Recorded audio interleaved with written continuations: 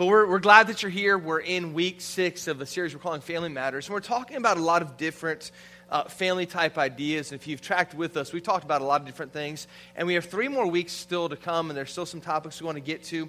But we want to hit pause on kind of that for a little bit. And we want to go back and revisit something we talked about in week 1. And then we're actually going to wrap this up in week 9.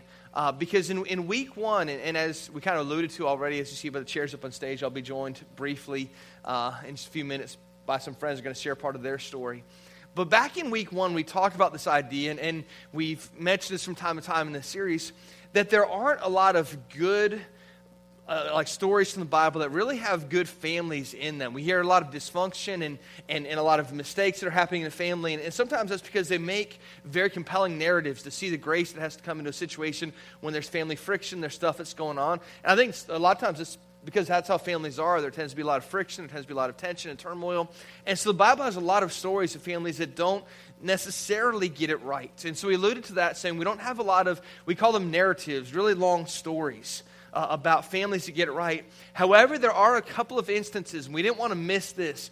There were a couple of instances in Scripture. We want to look at one this week, and I want to look at one as we wrap up the series in the final week of the series, where it isn't a really long story, but it's mentioned in Scripture saying, here's an example of some positive influences, some ways that faith created a legacy in a family's life. And so if you have your Bibles, go ahead and open up right now. It's 2 Timothy chapter 1. And I want to look at one of those stories because we're talking today about creating a faith legacy and what that looks like and what that means for people. Even if we've had a long time, we've already created a lot of legacy. We're going to talk in just a second about our legacy begins right now. So in 2 Timothy chapter 1, Paul is writing here to a young pastor, and he's writing to Timothy. It's the second letter they wrote to Timothy. And he says in verse 5, I am reminded of your sincere faith. So this is Paul, a guy who's helping disciple this young man named Timothy. And Paul is writing to this guy, Timothy, and he says, I am reminded of your sincere faith. So Paul says, I'm reminded, Timothy, of the faith that you have. A faith that dwelt first in your grandmother Lois and your mother Eunice, and now I am sure dwells in you as well. So we see, even though there's a lot of dysfunctional stories, Paul here is writing to a young pastor, and he says, listen, here's what I know about you. The faith that your grandmother had, her name was Lois, and the faith that your mother had, her name was Eunice, that has been passed on to you. And he says, I've been observing you for a while, and I believe, I am sure that same faith dwells in you now. And he says in verse 6, for this reason, I remind you to fan into flame the gift of God which is in you through the laying on of hands.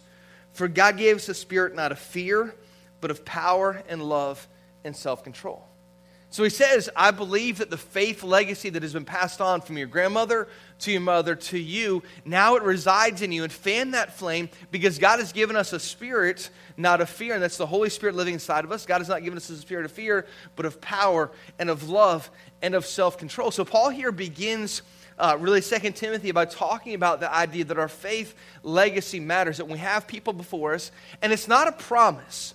It's not a promise that every time if we do what we're supposed to do as a family and as parents, it's not a promise that our kids are necessarily going to follow it. There's examples where that isn't the case, but if we do our best as parents, if we do our best, maybe as aunts and uncles pouring into the next generation, we can start to see that faith legacy being replicated because for our children, belief and behavior is caught much more than it's taught.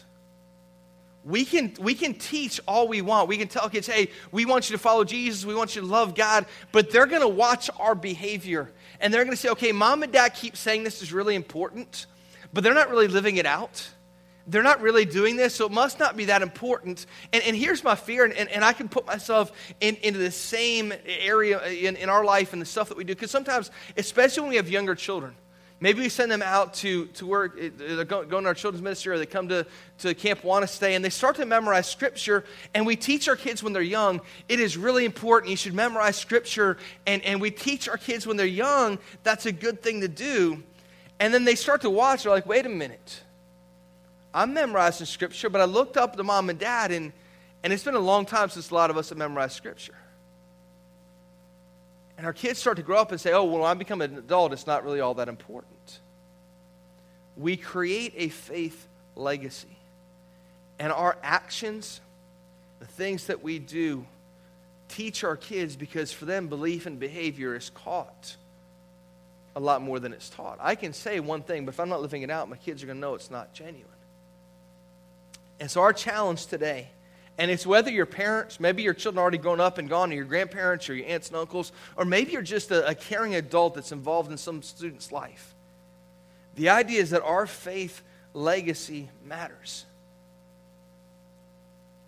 And so as we get into this, we're going to talk through some ideas real quick because I want to get James and Danielle up here.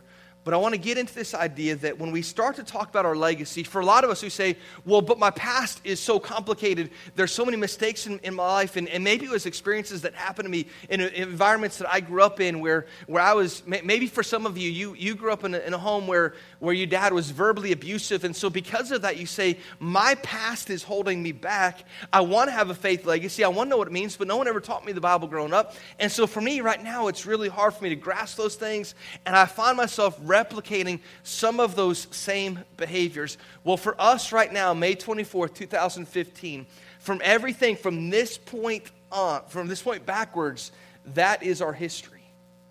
And everything from this point forward, we are now creating a legacy. So right now, our legacy begins today. And our past impacts our legacy, but it doesn't have to define it. You see, I've met a lot of people in their life who they say, JJ, I want to share my story with you. And they share this incredible story of stuff they dealt with when they were younger. Maybe it was physical abuse, maybe it was verbal abuse, maybe it was literally just dealing with parents who were just alcoholics, and it got really, really bad, and they didn't know where to turn. And they said, now that I've gotten older, I find myself replicating some of the same behaviors, and I don't want to. One of the first things I do for any couple that comes in and wants to get married, I say, okay, we're going to have 3 counseling sessions. And the first session, the very first thing we do is I say, okay, I want to hear a little bit about how you grew up. What are some things you really liked about growing up? What are some things you didn't like about growing up? And then same thing for the wife. And I said, what are some things you liked? What are some things you didn't like? And the reason we do that is because for every one of us, we carry baggage into a relationship. And baggage doesn't have to be bad. It just is. It's the stuff that we've had and because of previous experiences, whether it's stuff that happened to us or even in our relationships, mistakes we made or good things that we did. And so we each carry this baggage.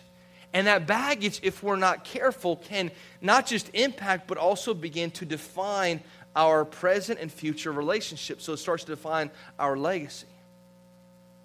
And so we say, I don't want that to be the case. I have to deal with that. And a lot of times that goes back to the idea of I have to forgive whatever setting, whatever people were involved in that to be able to create a legacy now moving forward. Because if we flip over just a couple of chapters to 2 Timothy 3, verse 14, it continues talking about this idea of legacy. And he says, but as for you, continue in what you've learned and have firmly believed, knowing from whom you learned it. Learning it from his grandmother and from his mother and possibly even from Paul himself. And how from childhood you've been acquainted with the sacred writings, the Holy Scripture, which are able to make you wise for salvation through faith in Christ Jesus. He says, listen, from a young age, your mom and your grandmother have poured Scripture into you. Our legacy matters, and we want to teach our kids a bunch of great things. We want them to be successful and have great careers and have healthy relationships. But the most important legacy we're ever going to pass on to our children is a faith legacy, because this is the one thing that's going to stick with them, not just here on earth, but literally for eternity. And so Paul says, you had parents. You had a mom, you had a grandmother who poured into you, who cared for you, who created a faith legacy, and now I see that legacy being continued in the way you do life. For a lot of us, and here's where the challenge lies, especially if we didn't grow up going to church. What we know, we hear in church about grace and Jesus and all these things, and we love those things because it's powerful for us.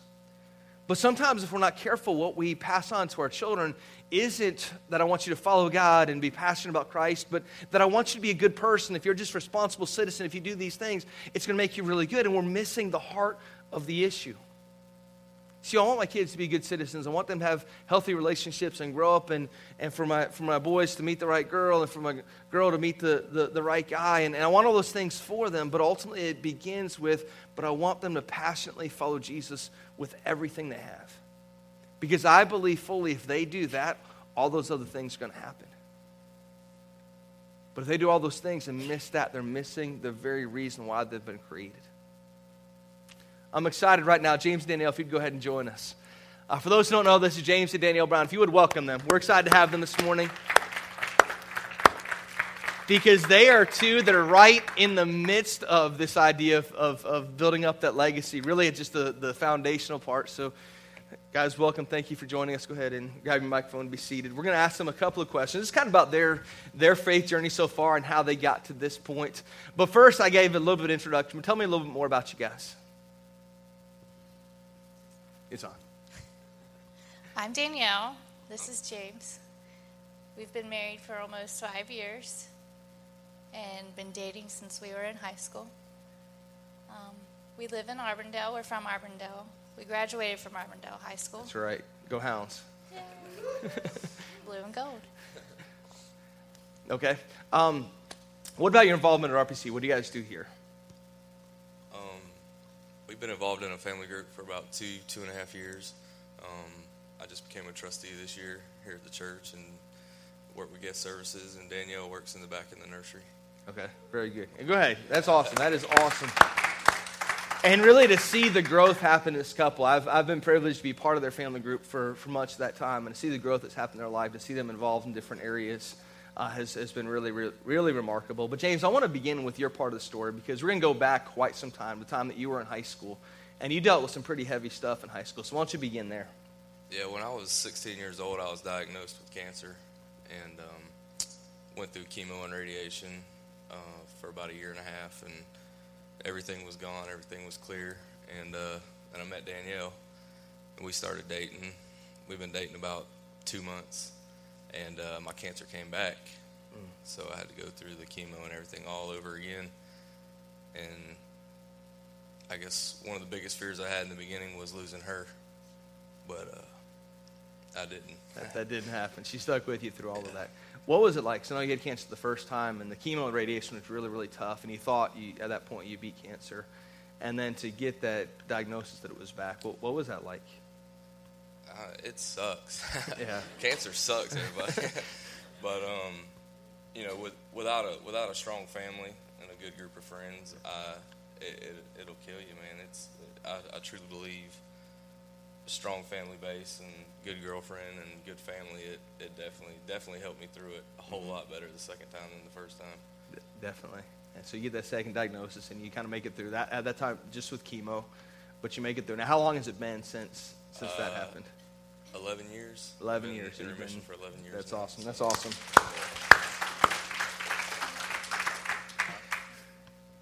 So, Danielle, share a little bit about what was he like in high school, going through all that, because that's tough. That's a loaded question right there. But share a little bit. What was he like in high school? He was a stud. And he still is. He still is, honestly. No, he was the same that he is now. His personality is exactly the same. We may not have been able to go and do as much as maybe other couples with him being sick, but we had our fun times and we had our lay low times, but he was the same person that he is today. Yeah, and remarkable for both of you to go through that, for you to stick by him, and then James for all that you dealt with. So we're going to fast forward a little bit in the story now, and you guys, a couple years later, you guys get married, and eventually at some point you start thinking about children. So pick up the story there. What was happening at that point? For the first year, we decided to calculate and just let whatever happen. But we found out that he is in fact sterile, so we looked at all the options out there, and nothing really set with us. Nothing really. We just in vitro or anything like that. It didn't really sit well with us, so we chose adoption. Now, there's a neat story involved with that, though, because it wasn't just like you're looking around. There was a particular moment in time where it became clear to you that adoption was the right choice. So what happened there? we were watching Run's House, and they were. How many have ever seen that show at all? There's probably like 5 people. There's a couple people, Nobody does. but Reverend Run, he's giving you some wisdom. Yeah, they were in the middle of adopting their little girl, and it hit me like a ton of bricks. I cried. I knew that was what we were meant to do. Meant to do was provide a child with a loving, stable home that may not have that opportunity. It's incredible. Were you on board right away with that, or did it? Yeah, I was on board right away. I mean, that option just seemed way better than any of the other options for sure. Mm-hmm. Very cool. Now, I know there might be people here, I don't know, maybe between the 2 services, there might be someone contemplating adoption. And there's a lot involved with it. So what advice would you give them if they're at that point of really saying, hey, Run's House comes on, and I'm watching this, and I get this idea. How do I respond to that? What advice do you have for them? To just go for it. It's the longest drawn out journey you'll ever go through between FBI fingerprinting, HIV testing. They want to know financial histories, how you were disciplined as a child. It's a book of paperwork you have to fill out multiple times. The home studies, people come in your home, look at your home. I mean, how many bedrooms do you have? What kind of toilet paper do you use? It seems like it gets that in depth. Yeah, absolutely. And but it's so worth it. Yeah, so worth it. And you had, during that, because that's taking a period of months to get all that stuff done and get prepared. You have to take map classes and all the things that come with that. And you also have to create a life book. Explain what that life book is for someone who might not be aware of what you have to do with that. It's a book with pictures of our life, who our family is, who our friends are, what we like to do, what our hobbies are, everything about us. And then once you create that book, what happens? Because it's different. Sometimes you have a private adoption. Sometimes you have public adoption. So for your story, what did you have to do with that book? Why were you creating that? Well, we made the book and presented it to Catholic Charities. That's who we went through to go through our adoption. And they pick 10 couples out of their program, and they take them 10 books, and when a birth mother comes in who's pregnant, contemplating adoption, they show them the profile books. They let them meet you through your book before you meet them in person, or if they want to meet you at all. And so we made our book, and we were completely adoption ready with our home study. And in January, they picked 10 couples to be in the program. Well, the first year we didn't make it into the program. We were called the young couple. We were 20-something years younger than everybody in the program. And so that kind of bummed us out, We're like, well, we're just going to take a year off, put it in God's hands. And we still submitted our book. She said, if a situation comes up, I'll show them your book if the right situation come in. And a birth mother came in, looked through 10 or 15 other books, and said, these people are all too old. and Lisa from Catholic Charities showed her our book. She looked through it one time, shut it, said, that's who I want. No questions asked. I want to meet them. So wow. So that's really incredible, because up until that point, you thought in January, we there's a very good chance we're not going to have a child at all this year. We had no clue that year was going to be the year. Yeah. So what happens when you get the phone call? Danielle was at work. She always called Danielle. Danielle dealt with all the paperwork. Well, she works at the hospital, so she's hard to get a hold of. So she calls me, and when her name comes up on your phone, your heart drops. I mean, it's a crazy Even feeling. to this day. Yeah. And I was working. I was headed to a job, and she called me, and I had to pull over. And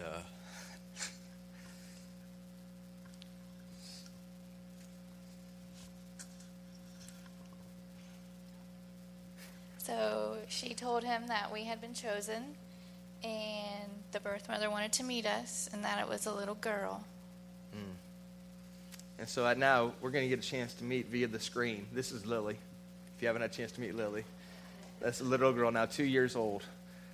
So James, I don't know, it's going to be hard to, talk about her, but I think as a dad, there's always a special bond. So what was it like the first time you saw her?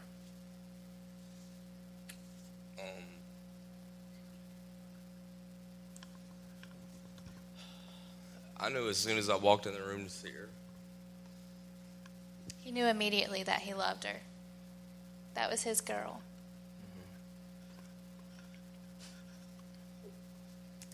I know he said repeatedly throughout the past that at that moment, he knew that no one in the world needed him more than she did.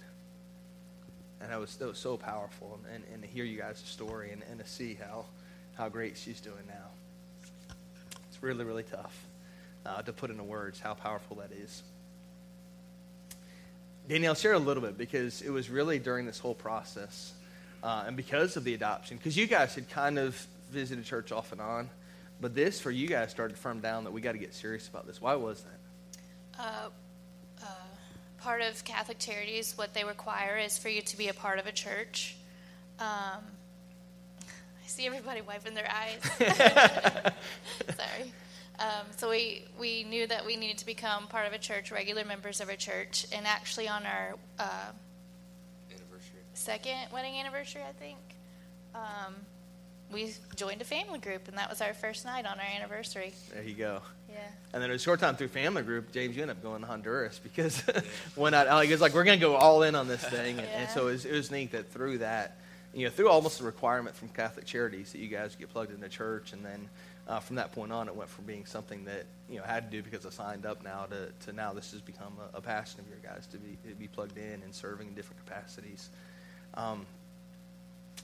What about, obviously as having little ones starts to change things and all that, what would you say right now are your core values as a family? What are things you're trying to instill into your family as a couple?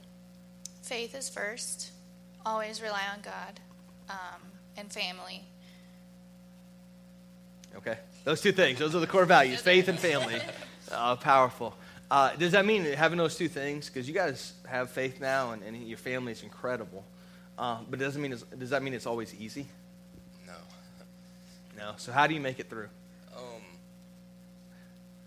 Just trust one another, as husband and wife. Trust and respect your wife, and treat your kids with respect also, Yeah. Trust is a big issue, I think that's really big. Right. Absolutely. Sure. And having our family group is like a family. Yeah. So they've been there for us and a lot of support to us. Sure. Absolutely. Last question. I know we've had an emotional time, but last question. I really want us to think about this one. As Lily grows up, as she gets older, we're talking today about creating this legacy. What are some things you really want to be, like for her moving forward, what do you want her legacy to be? We want her to rely on God. We want her to have her faith first in her life and to make the right choices. And I have a lot of great years. And just be a good girl. Yeah, absolutely. Absolutely. Instill good values. Definitely. Anything else you guys want to add at all?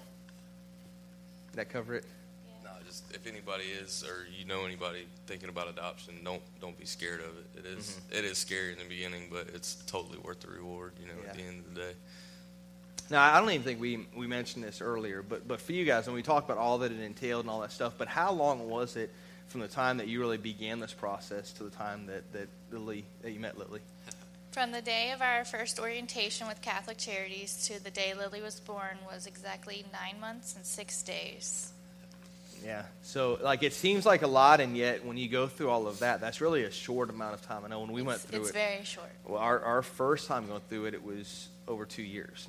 Zach was all speed up, and it was about 3 months. But sometimes it takes years for the stuff to develop, and there's times in the midst of that it's discouraging. You're saying it should be easier than this. There's all these kids that need a safe home and a loving home. We want to provide that, and yet there are challenges along the way, and yet stick with it. That'd be the advice, and so all that. So if you would join me in thanking James Danielle for joining us.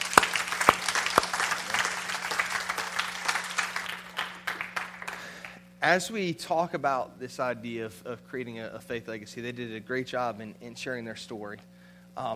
It really is about saying, we said this a couple of times to this series, that people don't, when it comes to relationships, people don't stumble into greatness. I think a lot of times we just think we wake up every morning and we have to go through our normal routine, our regular routine, and we almost, when it comes to whether it's parenting our children or relationships with our family and friends, we think, well, I'm just going to wake up and however I feel this morning, I'm just going to kind of follow that. And we have no system in place, no plan in place to successfully make the most out of the days that we're given. And so a lot of this series is hovered around the idea that it can't just be something that we stumble into. It can't be something that we just kind of do, but that we have to be intentional about creating the proper relationships. We have to be intentional about creating the right environments so that our relationship, if you're married right now, that your relationship with your spouse, or if you're going to be married one day, that your potential relationship with your spouse, that relationship is going to have the best chance of success. And that when it comes to raising our children, that we would do our very best. We don't wake up in the morning and say, hey, whatever we want to do this morning, we're just going to do. But that we intentionally have set out some very good ideas to have in place, some environments to set up, some ways that we guide and direct our children so that they have the best chance of success. So as we read about Timothy, that for you continuing what you've learned and have firmly believed, knowing from whom you learned it, how from childhood you've been acquainted with sacred writings, which are able to make you wise for salvation through faith in Christ Jesus. That we would do that we'd be intentional in those relationships. That's what this series is about. Again, we thank James and Danielle for joining us. Let's go ahead and pray.